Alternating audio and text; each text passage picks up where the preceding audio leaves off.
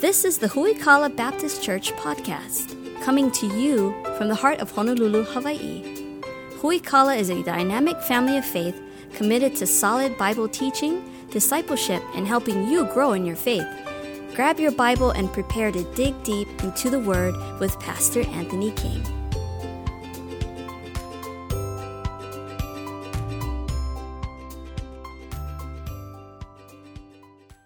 Grab your Bibles, if you would turn to the book of Mark, chapter number 2 is where we're going to be at this morning, Mark 2. A week from today kicks off our fall revival services. And so we're have just a few nights that we're gathering together to specifically pray and ask God for revival and talk about what revival looks like in our church family. And so I would encourage you to put that on your calendar, plan on being a part of that. And so today we're taking a look at how we can prepare for revival. We'll find that in Mark chapter number 2. We're going to start in verse number 13 this morning. If you've never been part of our fall revival services, I'd greatly encourage you to come. It won't be a long service, maybe an hour or so in length, but I would greatly encourage you to do that. It's just going to be a time of prayer together as a church family and a short message from the Bible and a clear Bible application each night. And so put that on your calendar. Plan on being a part of that. It kicks off next Sunday night at 5 p.m., and then Monday, Tuesday, Wednesday, we'll be meeting at 7 p.m. As well. Mark chapter 2, we're going to start in verse number 13. We find here Jesus Christ and his disciples are going about and let me see, Mark chapter 2, verse number, it says Mark chapter 2, verse number 13, but that's not what I'm looking for. Don't you hate it when that happens? Oh, there's where we, okay, good. Yeah, okay, I found it. It's actually verse number 15. Sorry about that. Mark chapter 2, verse number 15. I had a minor heart attack. Okay, that just happened like, oh no, this is not good at all. Sometimes I've done that before. I've grabbed the wrong notes for the message that I was supposed to preach that day and everyone's confused by that. I've had times where I forgot my Bible. Just know this, if a pastor ever stands to preach without a Bible and he doesn't actually quote scripture, it's not good, okay? So we need to talk about the Bible from the Bible, and so I'm glad I found my place this morning. Mark chapter 2, starting in verse number 15. It came to pass as Jesus sat at meat in his house, many publicans and sinners sat also together with Jesus and his disciples, for there were many that followed him. When the scribes and Pharisees saw him eat with publicans and sinners, they said unto his disciples, How is it that he eateth and drinketh with publicans and sinners? And Jesus had heard that. He said unto them, They that are whole have no need for a physician, but they that are sick. Came not to call the righteous to repentance, but sinners to repentance. In this case here, it's important to understand context what Jesus is talking about here. They said, hey, Jesus is eating with all these sinners, and he's left out all the religious people. And Jesus says, I didn't come to hang out with religious people. I came to spend time with sinners. And here's the key, to call them to repentance. Sometimes carnal Christians make excuses for their lifestyle by this passage of Scripture. They'll hang out with people who hate God, who curse God's name, who drink, who are sexually immoral. And they'll say, well, Jesus hung out with publicans and sinners too.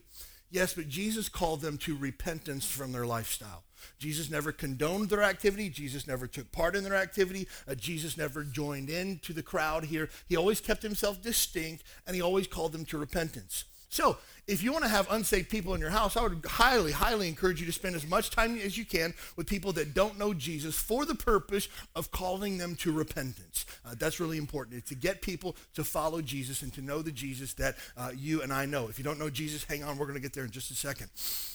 Verse number 17, when Jesus heard it, verse number 18, when the disciples of John and the Pharisees used to fast, and they come and say, why do the disciples of John and the Pharisees fast, but the disciples fast not? And Jesus said unto them, can the children of the bride chamber fast while the bridegroom is with them? As long as they have the bridegroom with them, they cannot fast. But the days will come when the bridegroom shall be taken away from them, and then they shall fast in those days. No man seweth a piece of new cloth on an old garment, else the new piece that be filled up taketh away from the old, and is rent and made worse. No man putteth new wine in old bottles, else the wine doth burst the bottles, and the wine is spilled, and the bottles will be marred. But new wine must be put into new bottles. The Pharisees and scribes were confused. They said, hey, other people are fasting, but your disciples never fast. We never see them fast. And Jesus says, their time for fasting is coming when I'm gone. And today we're taking a look at what it means to fast for revival. I don't know about you or what part of the country that you grew up in or where you grew up, But I remember in Kentucky, we used to have revivals every single summer. Every summer was summer revival. Sometimes they would get big tents that they would rent and put them outside. It was sweltering hot in the middle of July in the South, and mosquitoes everywhere and these lights. Revivals were a big deal because they generally bring a band in from out of town, and the band would play, again, Kentucky bluegrass, redneck music, and they'd play for, it seemed like, an hour. Then there was a preacher that would get up, and he would preach for an hour, and they'd bring another preacher on, and he would preach for an hour. Like 3 hours in sweltering heat and a tent out there. And I remember as a kid, I hate revival. I'll just be honest. It was not fun for me. I did not enjoy it. I got eaten up by mosquitoes. I wanted to leave, but my parents wouldn't let me, sweating like crazy. And I just remember lots of loud screaming, preaching, and things like that. So depending on the word revival has a connotation depending on where you come from. It's important to understand, what does the Bible say about revival, and what does it mean to be revived from a biblical perspective? It's important to define terms. We're praying that God would send revival spirit to our church family. We cannot schedule revival, so we can't say that we're going to have a fall revival. We don't know that revival will take place. What we can do is we can schedule revival services, expecting, asking God, praying for God to send a spirit of revival. You couldn't create a revival any more than you could create a rain festival and pick a day on a calendar to schedule a rain festival, and we're all going to get together in our rain boots and our raincoats and go out and enjoy the rain. You can't schedule that. It just happens when it happens. By the same token, we can't schedule revival just because we threw a couple of arbitrary dates on a calendar and we're just expecting God's Spirit to show up. So what is revival? How can we prepare ourselves, our spirit, our church for revival? And then what takes place after revival comes? What are the results of revival? First of all, a good definition that I ran across in my studies here of what is revival. It's the sovereign activity of God whereby he renews his people individually and corporately in vigor, affecting both sincerity of belief and quality of behavior. I think it's a really solid definition for revival. We see revival take place throughout the Bible. We find a group of people, the children of Israel, who had lost their faith in God, and then they found the scrolls in the temple, and then revival took place, and they came back to a right relationship with God. Really, if you read the Old Testament, it's a revival and a falling away. A revival and a falling away. It's the entire story of the Old Testament. We've seen revival take place in history where churches got on fire for God and they began to pray and beg God for his Spirit, and people began to preach hard about sin, and people became convicted of sin and they turned from their sin, and God moved in a mighty way, in a special way. We've seen revival take place in churches where churches started off small, but they began to grow and God began to bless the work that they had done again and again and again. But the revival that we're talking about this morning is a personal revival. I think most of us, if we walked with Jesus for any period of time, there's a time in our life where we really got on fire for God, where we begin to read and pray and study the Bible and ask God for big things and see God answer prayer, and it would increase our faith, and our faith would swell, and we began to be very bold about sharing our faith. We became really excited and zealous about the things of God. Maybe you had a journal that you were writing in. Maybe you had a passage of scripture that you were studying. Maybe you pull out that Bible that you had during that period of time. It's just marked up with writings and highlights and tear stains and everything else. You go, oh, I remember that time when I was so on fire for God. That's what takes place when revival happens in our own hearts. But oftentimes the cares of the world get in the way. Things begin to happen and we begin to slip a little bit. It starts with maybe our Bible reading or our church attendance or our prayer life or just our boldness for Christ begins to slip a little bit. And then we wake up one day having drifted so far away from that place, and we go, oh, I don't really know how I got here. But revival says, I want to get back there. I want God to move again in my life and my spirit and bring me back to that right relationship with him. If there's something wrong in my life, I want to make it right. If there's something that's hindering me in my walk with Christ, I want to get rid of it. I want to do what the Bible says and lay aside every weight and sin that does so easily keep me back and hold me down from being who God wants me to be. That's what happens when revival takes place. The awesome thing about revival is historically revival is contagious. It gets passed on. And I'm praying that throughout this process of preparing for revival, I pray that revival would take place in your own heart. I had it on my prayer list every single day for probably the last 3 months. We as men have been gathering together at 7 a.m. on Saturday mornings to pray that God would send a spirit of revival to our church. But we pray that it would happen with us first, us individually. It's easy for us to say, God, send revival to my church. God bless Hui Kala. God, do something at Hui Kala that you've never done before. God, your hand of favor, blessing be upon Hui Kala. But I think I'm good. Really easy to say that. It's a lot more difficult when we flip that and say, God, would you start something in me that is so on fire, so contagious, so flammable that it would set my church on fire for the cause of Christ.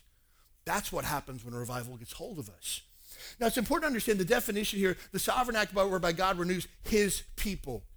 Revival is geared towards taking those who have slipped, who have backslidden, who have walked away from their faith or walked away from God in some sense, and bringing them back to a right relationship with God. The important thing to understand about revival is you cannot be revived if you are dead. You can't. And the Bible says that every person on planet Earth is born spiritually dead. We took a look at this when we studied through the book of Ephesians. Ephesians chapter 2 tells us we were dead before in our trespasses and sin, but Jesus Christ has made us alive together with him. You see, you and I were born physically alive, but spiritually dead. And the only way that we can have our spirit made alive is through Jesus Christ. You see, we were born into sin, and our sin has killed our spirit, our connection that we had with God, so that we're born spiritually dead. The Bible says the Bible really won't even make sense to the unsaved man because he's spiritually dead, and the Bible is a spiritually discerned book. And so you might be sitting here today, and the songs that we sang this morning might not have really made a lot of sense to you. You might be hearing this idea of revival or fasting or things like that. It might not make a lot of sense to you. And so I would encourage you that if you don't know for sure that you're a child of God, don't leave here today until you're sure that you're one of his people. Because you're not automatically born into the family of God. You're automatically born into sin, and your sin has separated you from a holy God. And there's a price that you have to pay for your sin. You see, sin isn't all fun and games. There comes a day where you must pay for your sins. The Bible says it's appointed unto man once to die, and after this the judgment. That every single person will stand before a holy God one day and give an account for their life. And God doesn't have a big scale up in heaven where he puts your good stuff on one side and your bad stuff on the other and weighs it out to figure out whether you go to heaven or hell. That's determined before you ever take your last breath. Because Jesus came to pay the price for you. The price of your sin was paid for by Jesus Christ, who lived a perfectly sinless life, who died on the cross to pay for my sin and pay for yours. The Bible says in Romans chapter 5, verse number 8, but God commendeth or demonstrates his love toward us in that while we were yet sinners, Christ died for us. That Jesus died in my place so that I don't have to pay for my own sin, but he paid the price for me. That's why we sing a song sometimes that says, Jesus paid it all to him I owe. Sin had left a crimson stain, but he washed it white as snow. He's paid for my sin, but you must receive that payment. You must accept the gift of eternal life. You have to choose to make Jesus Christ your Savior. We sometimes refer to that as being saved. It's what the Bible says. We put our faith and trust in Jesus Christ as our Lord and Savior. We can be saved. Saved from hell. Saved from the wrath and punishment of God. Saved from a purposeless life. Saved from going through this life alone. We can be saved. Jesus also says in John chapter 3, it's called being born again. We put our faith and trust in Jesus Christ as our Lord and Savior. We are born again into the family of God. And Jesus says something critical in John chapter 3. No man shall see the kingdom of God unless he is born again. Do you know for sure that you're saved? Has there been a time, a date, and a place where you put your faith and trust in Jesus Christ as your Lord and Savior? If not, friend, you're not going to heaven. It's not because this church didn't deem you good enough to go to heaven. It's because God set a standard and all of us met it. There's no church that could save you. There's no baptism that could save you, no religious act that could take you to heaven. It's one person and one person only, and that is the person of Jesus Christ. Are you saved? If so, the question we're asking ourselves today, do we need revival? You don't know for sure that you're saved? Become alive today. That spiritual part of you that is dead can be made alive today by your faith in Jesus Christ as your Lord and Savior. I would encourage you to do that. For those of us that are children of God, I would encourage you to take a look at these prerequisites that we find from Scripture for revival. Now, this is not a list that I put together myself. This is not some things that I thought of that we need to do to bring revival. These are biblical principles that God's people have used throughout the Bible to see revival. First of all, God's people long for renewal. You see, you and I will never seek revival, we'll never pray for revival, we'll never desire revival if we're good. And so often, we just say, I'm good. But revival begins with an idea that I'm lacking. I haven't yet arrived. I'm not good. There's some things in me that need to change. There's some unhealthy desires that I have, some unhealthy attractions that I have to the things of this world, so many things that are keeping me from a right relationship with Christ, and I want to be renewed. Next, we see God's people must repent. If you seek to be a Christian who walks with Jesus, you will have to be a professional repenter. You have to become really, really good at it. The word repent means to change, a change of mind, which results in a change of heart, which results in a change of action. I realize the things that I'm doing are not right. In my heart, I truly desire to change, and my actions will change because of this truth that God has impressed upon my heart. That's what repentance looks like. And God's people must be willing and ready to repent. Next, God's people experience a new awareness of sin. We live in a society today that has normalized sin. Just not a big deal anymore. And if you think that sin's a big deal, you're probably a prude. You're probably somebody who doesn't like to have fun. You're probably a Republican. You're probably on the right. You're probably all these things. You probably voted for so-and-so. All those things. If you believe just what the Bible says, you're automatically in your own category of being different. We live in a society that's normalized sin. I read a article this past week, greatly grieved me. It's talking about how Teen Vogue, the magazine Teen Vogue, had sent out a series of Snapchat snaps via social media to teenagers to tell them how to get an abortion without their parents finding out. And if you're not familiar with Snapchat, the whole purpose of it is privacy, and so you can delete stuff and nobody ever finds it again and stuff like that. And so we have media that's communicating with minors, telling them how to get an abortion without their parents finding out. And here's the thing. Did anybody get upset about that? Nobody that I talked to was really incensed about that. I never saw it on the news. I never saw it, people talking about it, because we just normalized it. And the idea was that even children deserve a right to their own body. And it's just like, stop, time out. We've not only normalized the murder of children, now we're normalizing the murder of children amongst minors, and so their parents won't find out. We live in a society where my kids can't get Tylenol unless somebody from the school calls me and asks me if it's okay to give my kid Tylenol, but my child can go and get an abortion, and the state pays for it, and nobody ever has to let me know that. That's a problem, but we've normalized it in our society. It's not a big deal. But when revival takes place with the people of God, we say, whoa, sin's a big deal. My foul language that I use isn't just a bad habit that I have. It's an affront on a holy God who's given his only son for my sins, and I can't be comfortable with that anymore. My pornography is not just a bad habit that I have. It's an affront against God. My adulterous thoughts that I have about that person in my office is not just a bad habit, or I need to change the way I think, or I haven't ever acted on it. No, God hates sin, and I hate my sin too. It's a new awareness of my sinful condition.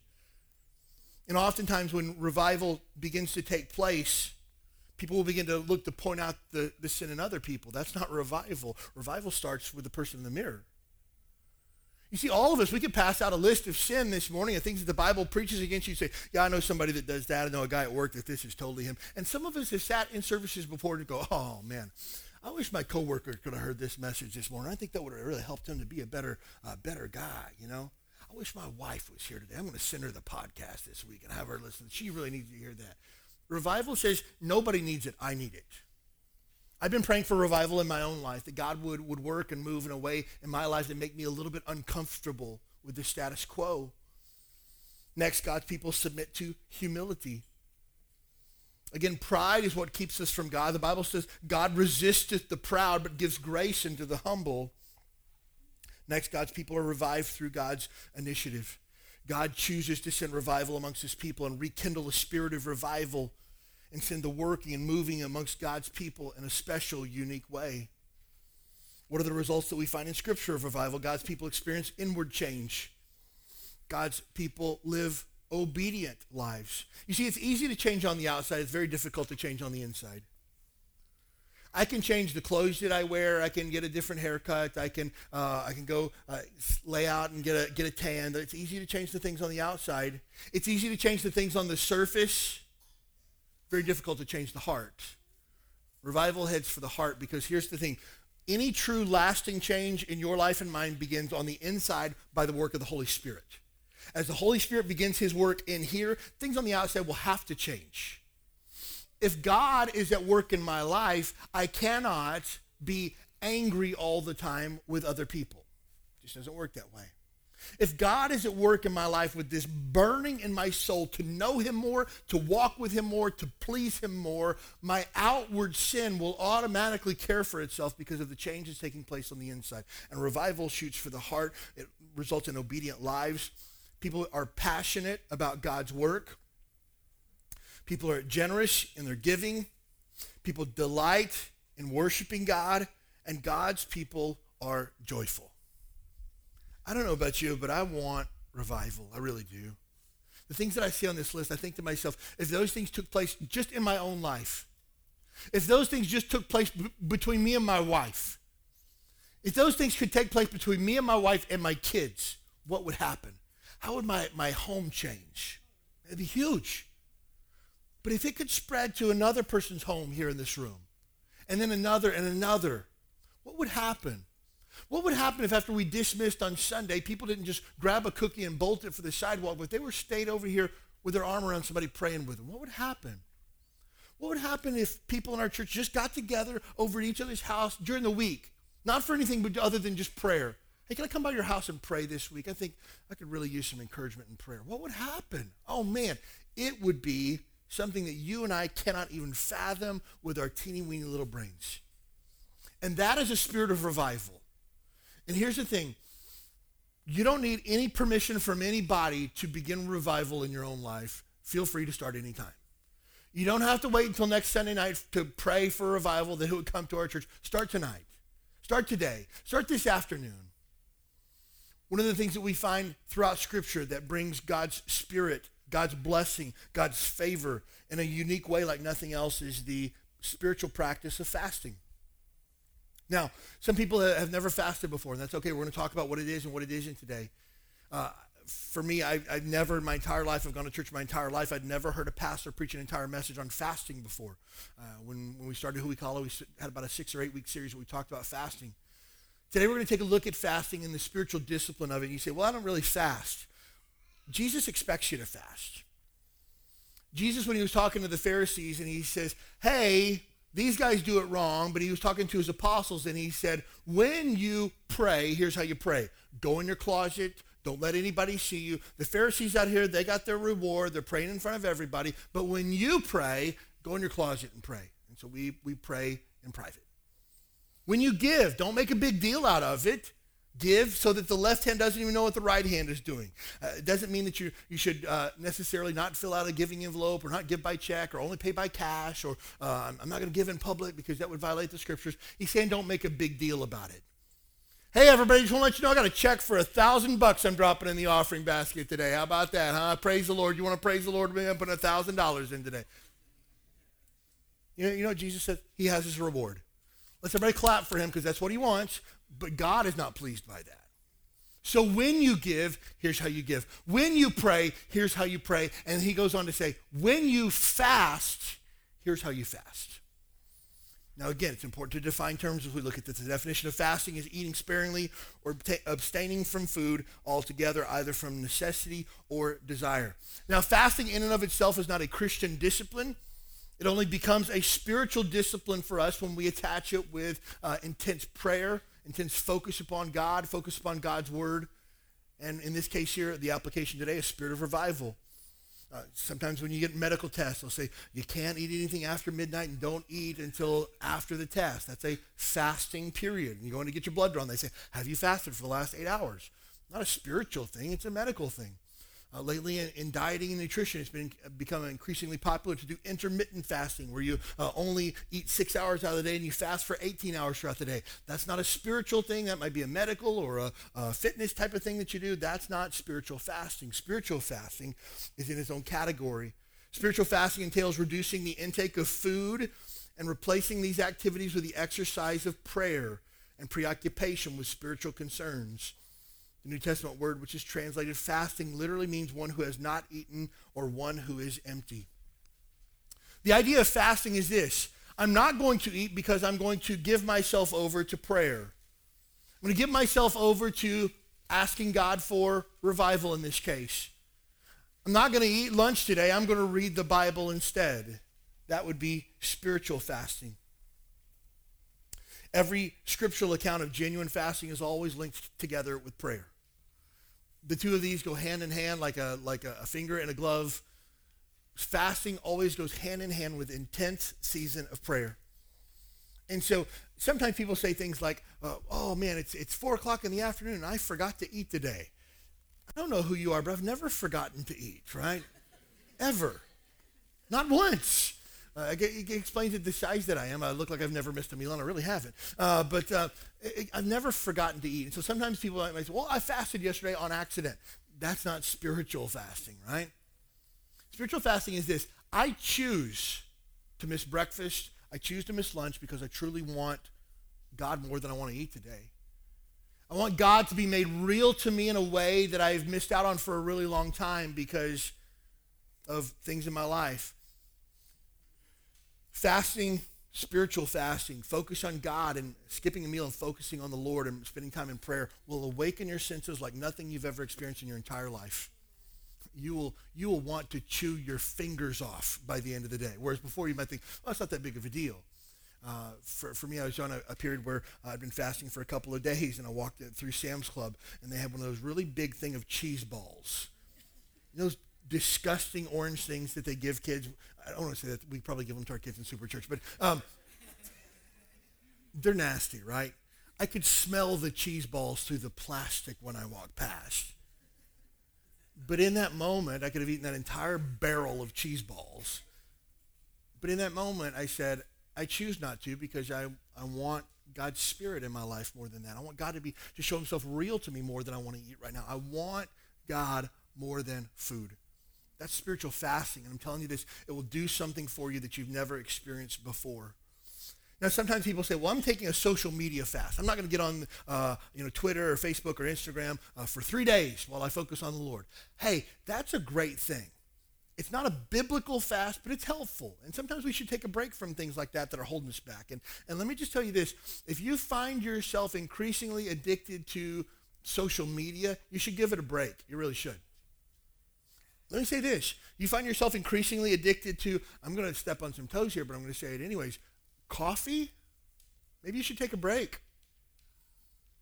Somebody just went, oh. That's the sound you'll be making on Monday morning without coffee. Now, here's the thing. Paul says this, I'm not going to allow anything to have power over my body. I'm not going to allow it. And sometimes external factors, even that might be good things, can take control of us to the point where we need to step back and say, hey, I know I normally have 2, 3, 4 cups of coffee. I generally only have 1 cup of coffee. It's about a 24-ounce cup of coffee, but it's only one. Whoever decided that coffee should be 4-ounce cups never drank coffee. That's all there is to it. I'll have 1 cup, but it's a big cup. But here's the thing. There are times where I say, I'm not going to have coffee for the next few days because I really want to focus on God.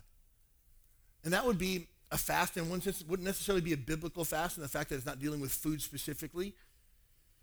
But, I've heard other people say, I'm taking a TV fast. I'm not going to watch TV for a week. That's helpful, not a biblical fast. Biblical fasts always deal with food, and they're generally always connected with intense seasons of prayer. So I just want to define that from the get-go. 4 different types of fasts that we find in Scripture. First of all is a normal fast. And a normal fast, there's no intake of food for a prescribed period of time, though you might intake liquids. This is the most common type of fast that we see in Scripture.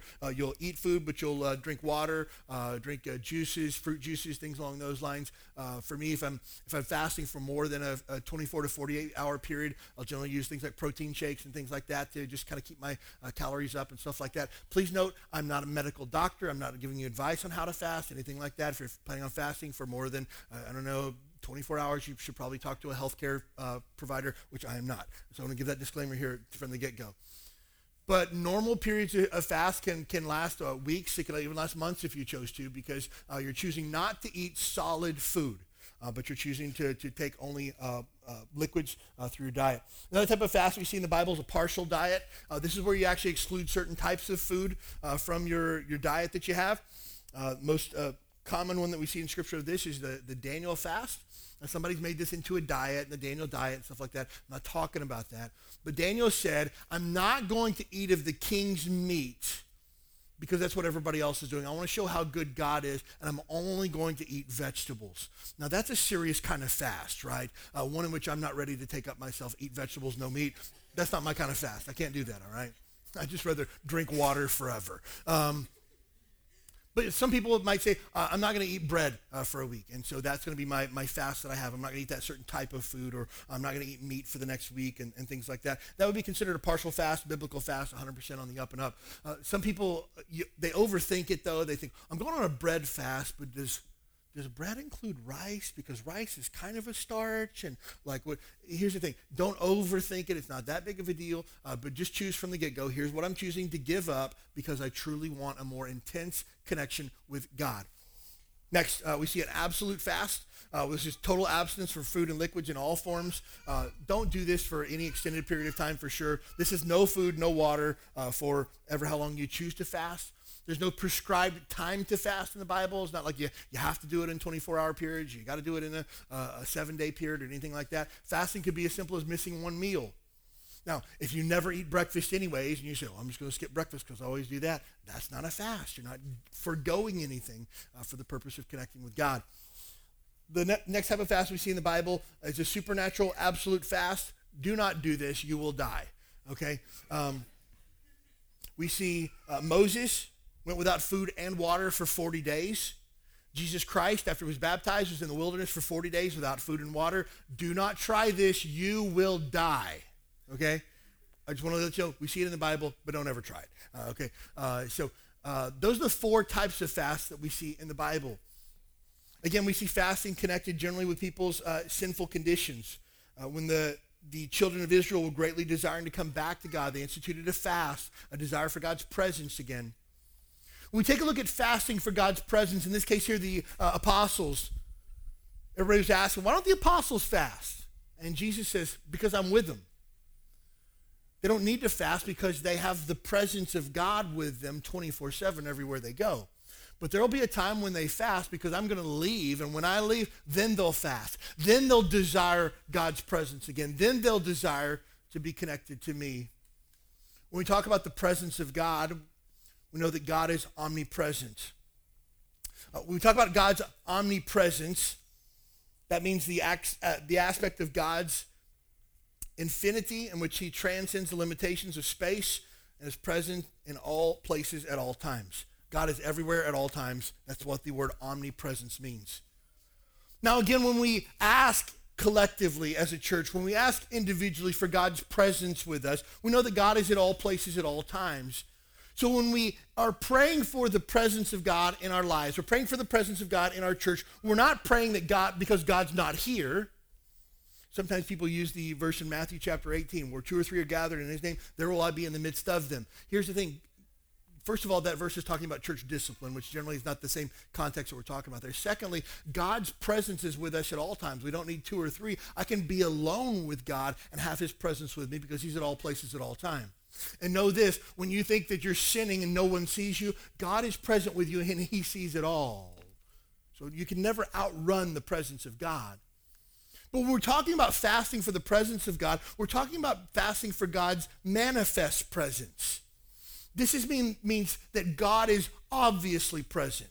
There are things that are taking place that would be impossible without the presence of God. God's manifest presence is on display when his sovereignty, his timing, his word, his spirit, and his people intersect in a way that's only to be explained by God's supernatural intervention. This would be God's manifest presence. At a church where people are being saved, baptized, discipled, growing in their faith on a regular basis, we can say that that is God's manifest presence showing itself in our church, because it doesn't happen at every church in town. Our church will turn 6 years old this October.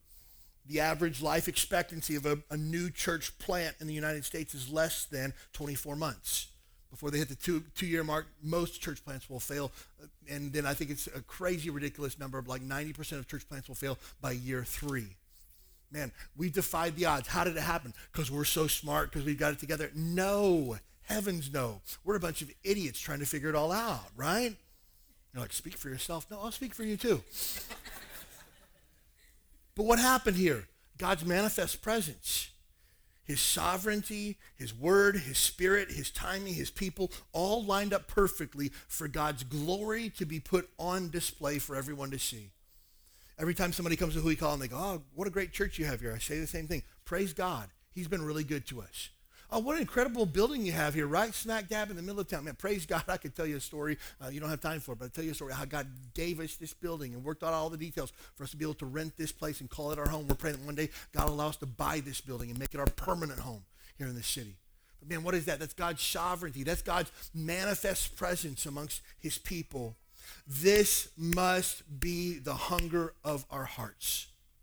I want God's glory to be on display. I want God to show me something special. I want God to do something in my life that I have not seen before. I want God to move in my life like he's not moving in my neighbor's life. I want God to move in my church in a way that he's not moving in another church. We sometimes pray for God's favor and God's blessing upon this church. And God's shown it again and again and again. But we cannot be content with that. It must be the hunger of our heart. You see, when you and I get in the rut of just showing up to church on Sunday, singing a few songs, filling in some blanks, and going home, we have missed out on the craving for the manifest presence of God. Yeah, good service. You missed it. We must crave God at work in our lives. We must crave God's moving in our life again. And if you're not there, I would just ask you, would you fast and pray that God would give you a hunger for that? God, would you give me a desire for the things of God, because I don't really have them right now? God, would you give me a craving for the word, because I just really got no appetite for it? God, I'd rather sit down and watch Netflix for 3 hours than to sit in your word for 3 minutes. Would you change my heart? God will do that if we ask for it, if we beg for it. So, why do we fast? Do we fast just because it's what we're supposed to do? Let me just tell you this, doing any religious act without having the right motive attached to it, you're really kind of wasting your time. If you just showed up to church this morning because it's kind of the thing that Christians are supposed to do on Sunday, you're missing the whole point. If you pray at meal times just because that's what you've always done, you're missing the point. If you brought your Bible to church today, but you haven't cracked it all week, you're kind of missing the point. If you fast and just skip a meal, and then I'm going to skip breakfast, and then I'm going to clear out a large pepperoni pizza at lunchtime, you're missing the point. So we need to understand why we fast. What's the heart behind it? What's the reason behind it? Throughout Scripture, we find this. Fasting is a mourning for the lack of God's presence. In Old Testament times, you read through Old Testament accounts of fasting, you'll generally find fasting accompanied by fasting, prayer, sackcloth, and ashes. They'd actually sit in sackcloth, a rough type of cloth. They'd actually take ashes and put them all over their head as a way of mourning. If you saw some guy sitting in sackcloth and ashes, you didn't have to ask him, hey man, how's your day going? He just automatically knew. This dude is deeply grieving something. And can you imagine the people of God heartbroken over the lack of God's presence? It's easy for me to flip on the news, that's why I don't watch the news, to flip on the news and get really angry about what's taking place in our nation. It's really easy for me to get self-righteous about what's happening in our nation. It's really easy for me to get judgmental about what's happening in our nation. But you know what I find in my flesh? It's very difficult for me to pray for our nation and to mourn for our nation. Again, we live in a society that is desensitized to sin. That's a lack of God's presence. I truly believe that God is taking his hand of blessing off of America the way that he has had it in times past. I still believe it's the greatest nation in the world. I still bleed red, white, and blue. I still listen to Lee Greenwood, God bless the USA. I still put my hand over the heart when they play the national anthem. Please don't get me wrong. But America's got her share of problems, friend. Does it bother us as Christians, or do we just hope the next election cycle will fix it? Because that's what the nation's waiting for. I have no desire to watch any presidential debates, presidential candidate debates. Not interested. You don't care about politics? No. I want to know what you believe. Does it match the values that I hold? And that will determine whether or not I do. It's not because you're slick, not because you got a cool website, not because I saw a bumper sticker, not because I'm persuaded because you say all the things that I want you to say, not because you're going to give free college to my kids or free health care to my parents. Do you believe what the Bible says? Simple as that. But here's the thing. At the end of the day, I'm not foolish enough to think that the next person in office is going to fix the problems that we have. The problem that America has is a spiritual problem, not a political problem. And it won't be fixed by political means. It'll be fixed by spiritual means. And so when we fast, we're begging God for his presence in our life. Maybe, again, you're backslidden from God. That means there was once a time where you were walking with God and close with God and on fire for God, but that fire has slowly faded and you're not as close to God as you used to be. There's a Bible word for that called backslidden. Doesn't mean that you've lost your salvation. It does not mean that God's kicked you out of the family. It doesn't mean that God has disowned you. It just means that you aren't where you used to be. And maybe you need to fast to mourn that loss and a desire to come back to a right relationship with God. Fasting generally is not associated with happy times. In the Bible, we don't see people fasting because everything's going good. Man, God's blessed us. Man, praise God. I'm going to fast for 40 days because God's been so good. No, generally it's a time of mourning, a time of a desire for a connection. Fasting is for times of aching, yearning, longing. I have a great burning desire to see God move. For Angela and I, we tried for 8 years to have another baby after McKeely was born. There were intense periods of fasting, intense periods of prayer, a longing, a desiring that God would give us another child, and it didn't happen in the timetable that we wanted it to. But praise God, in God's time, he chose to give us one final child, the fourth and final. But intense periods of fasting, intense periods of prayer, it's a longing, it's a yearning, it's a desiring. Next, it's a longing to see God's glory again.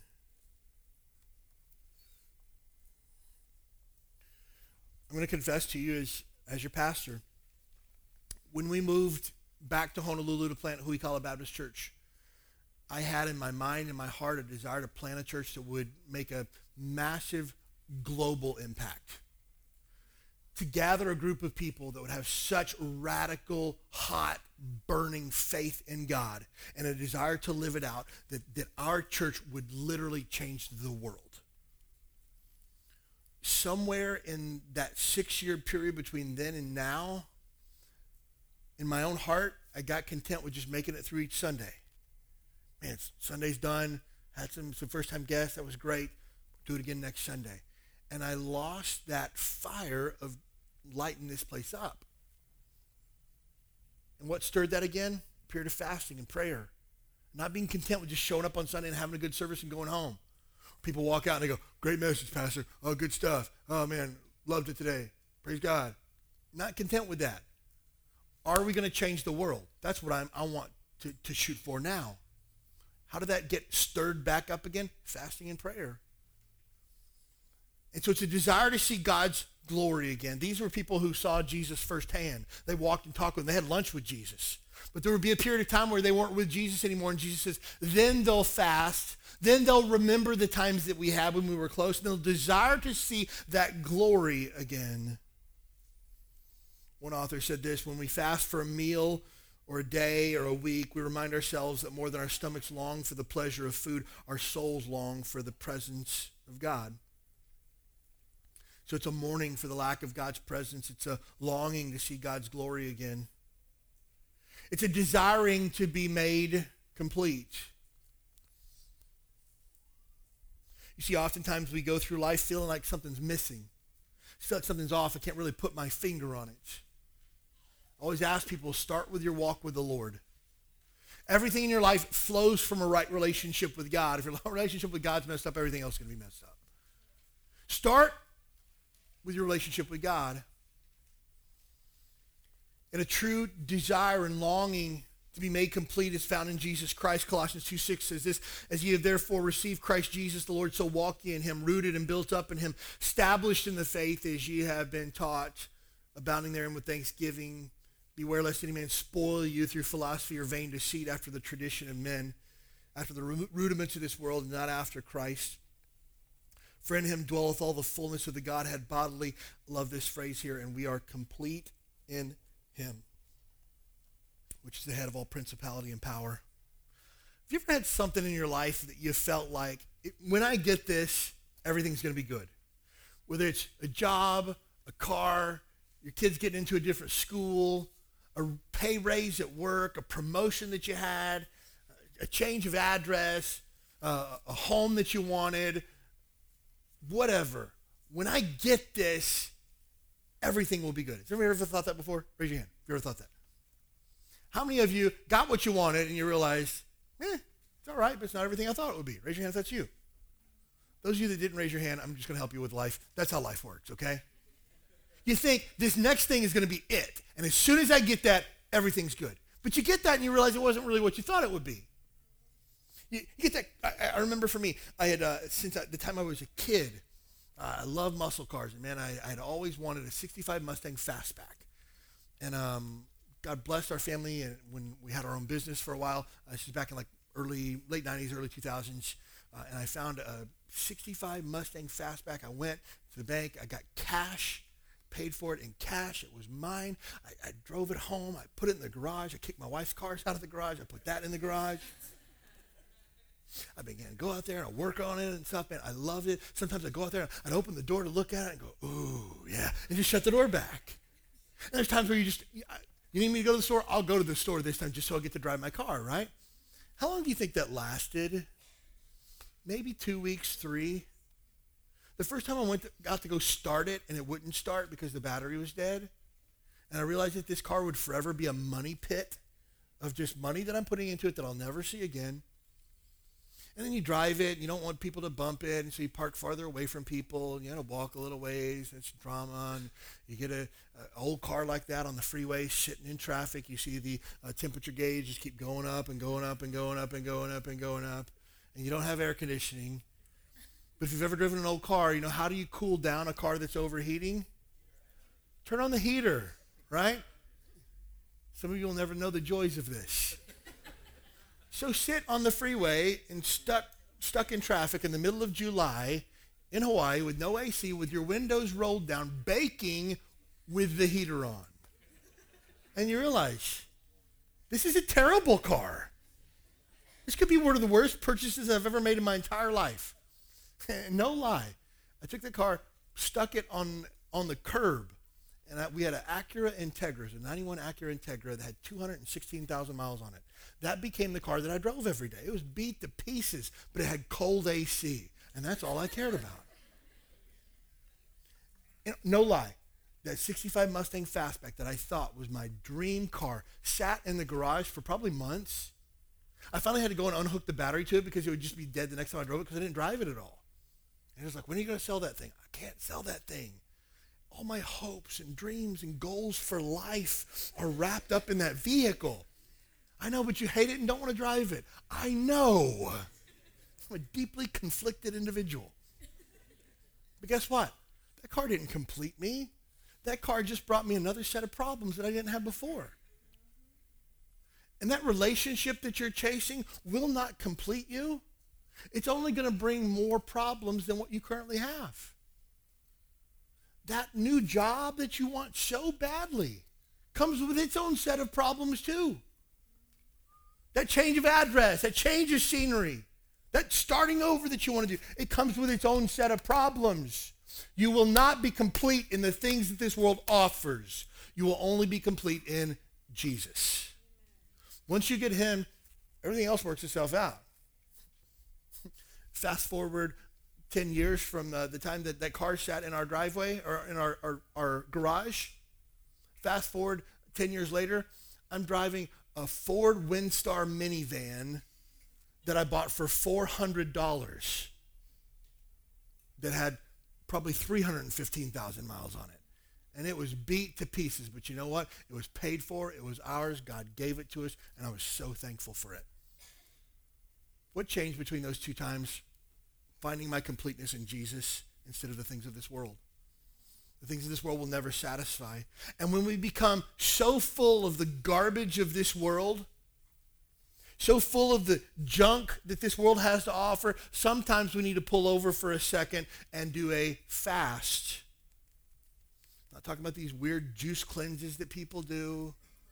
You think to yourself, like, a juice cleanse. I'm going to drink juice for 48 hours. How cheap is that, right? It's just juice, right? No, you got to get the special juice, right? There's a juice store over at the mall. It's like, oh, we'll get you started on your first 24 hours for $50. What? I'll just eat McDonald's instead. It's a lot cheaper. But sometimes we're so full of the things of this world that we need to stop, pull back for a second, and recalibrate. God, would you show me the things in my life that are holding me back from having a healthy appetite for the things of you? Jesus Christ is the only thing that can complete us. Another author said this: fasting makes sense as a discipline in the Christian life only if it's connected with a desire for Christ. Hey, just skipping a meal doesn't do anything for you.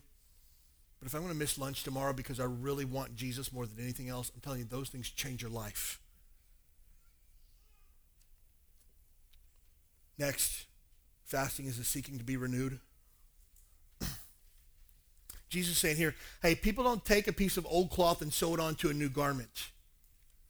We can't just take this new life that we have in Christ and just kind of patch it up a little bit. No, we need to be renewed. We need to start back at square one with the things that are really important and rebuild. If there's a time in your life where you were closer to Jesus than you are right now, friend, come back to that place again. I don't know how to get there. Yes, you do, because you've done it before. Whether it's prayer, Bible reading, Christian fellowship, the repentance of sin, whatever it is that you need to do to get back there, you got to do it. Another author said this: why do we fast as disciples of Jesus? Because our souls feast on the glory of God. Fasting is an external expression of an internal reality. We're satisfied in him and by him in a way that nothing this world can compare to, not even the basic daily necessity of food. Fasting makes sense as a discipline in the Christian life. It's only connected with a desire for Christ. And when we fast, we say, more than we want our hunger to cease, we want your kingdom to come. Fasting says, I'm willing to miss a meal for a day so that I can see God's glory in my life.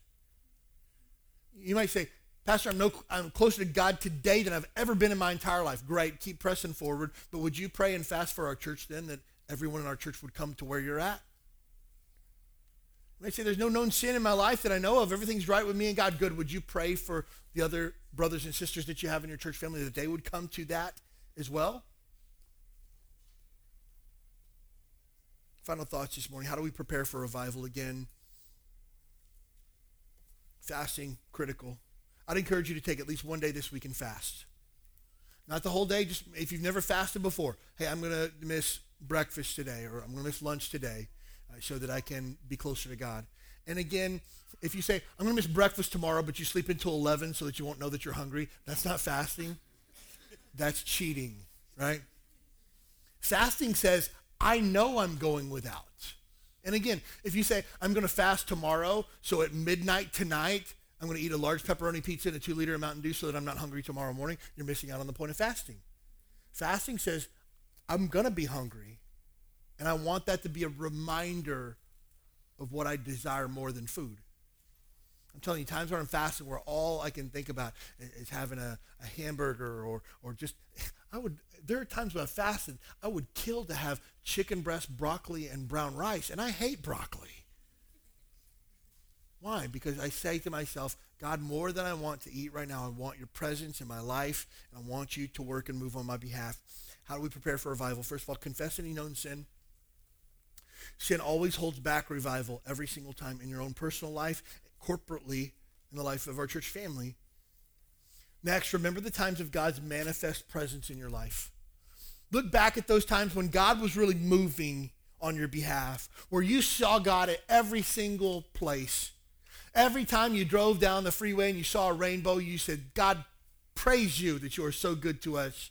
And thank you for your promises that are so real. Instead of like, a rainbow. There were times where you couldn't wait to read your Bible in the morning. There were times where there wasn't enough room in the margin to write in your Bible anymore because all the things you'd poured out. And now you're just like, I guess I'll flip through the verse of the day on my phone while I'm waiting in line for my coffee. No, remember those times where your spirit burned to be close to God and desire to come back there again. And fasting is one of the things that helps calibrate our life to get us back to those things. Next, pray for God to move again. God has done more at Huikala Baptist Church than I ever thought that he would. I guess it just shows how little my brain is or how little my faith was. But what I've seen God do in our church family, the people that I've seen saved, the people I've seen baptized, discipled, growing in their faith, making good decisions, raising their kids for Christ, the things that I've seen are God's manifest presence. I believe that beyond a shadow of a doubt. And you don't have enough time today for me to tell you the stories. But I can't say, that was awesome. No, you know what I say? Do it again. God, do it to a greater degree. I want to see more people saved. I want to see more people growing in their faith. I want to see more people making good decisions for Christ. I have no desire to pastor a large church. So lest you think that the end goal of Huikala Baptist Church is to be a mega church with 12 campuses and we'll meet at the Blaisdell every Sunday, not the idea in the closest. I have no desire to pastor a large church. I have a burning desire in my soul to pastor a group of people that are so sold out for Jesus that this city would be different as a result of the people gathered here. That's what I want. And that doesn't take large numbers. It takes big Christians, though. Fast, pray, beg for God to move again. Next, pray for a spirit of revival with others. Start with yourself, then look to others. I pray that the things that God's doing in my life, the things he's teaching me would catch on with other people. I'm praying that it would spark something in the lives of other people around me. Next, fast specifically for God's manifest presence in your life and the life of our church family. God, do something big. Do something that we can't fathom. Work in a way that we can't even conceive in our minds right now. Final thought, and this is not a shameless plug, plan to be a part of the revival services. Again, it's not going to be a big production. We have no band coming in. If you're expecting a big, huge production, you're going to be greatly disappointed. We have no special speaker. You're just stuck with me. How about that? You know why? We don't need flashy music and we don't need an out-of-town preacher to have revival. We need God's people to be broken over their own sinful condition. We need God's people to not be content with a lack of God's manifest presence in our life, who say, God, bring it. We want to see you work. We want to see you move. We want to see you do things that we can't fathom with our own mind. It's a desire to have those things. Every single night of the services, I'm just going to break down for you what's going to happen. We're going to sing a song, one. We're going to pray together as a church family. I'm going to preach a message from the Bible that's so simple, a second grader could apply it. And that's it.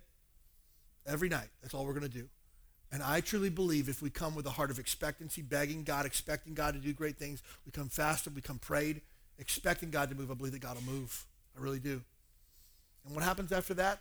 Revival doesn't stop on Wednesday night. The spirit of revival can continue. The spirit of revival could go on for weeks, months, years. We could see the effects of our revival services take place decades down the road. I don't know. But I do know this, I want to be ready. We can't force God to do anything, but we can be prepared. And I want to encourage you to come prepared, ready for God to move. Most important thing in the world, if you're here today and you do not know for sure when you die, heaven's your home. Everything today has been talking about what Christians do, but maybe you're not a Christian yet. Fasting for you would do you no good other than just make you hungry. We're connected to God in a way as his children that maybe you're not. And so if you're here today and you're not for sure that heaven's your home when you die, please don't leave without knowing for sure that your faith and trust is in him. Jesus Christ is the only person that can save you. He's the only way to heaven. Become part of his family, and then you can find the manifest presence and the presence of God's Holy Spirit inside of you like never before. For those of us that are Christians this week, let's fast and pray specifically for a revival spirit and look forward to next week.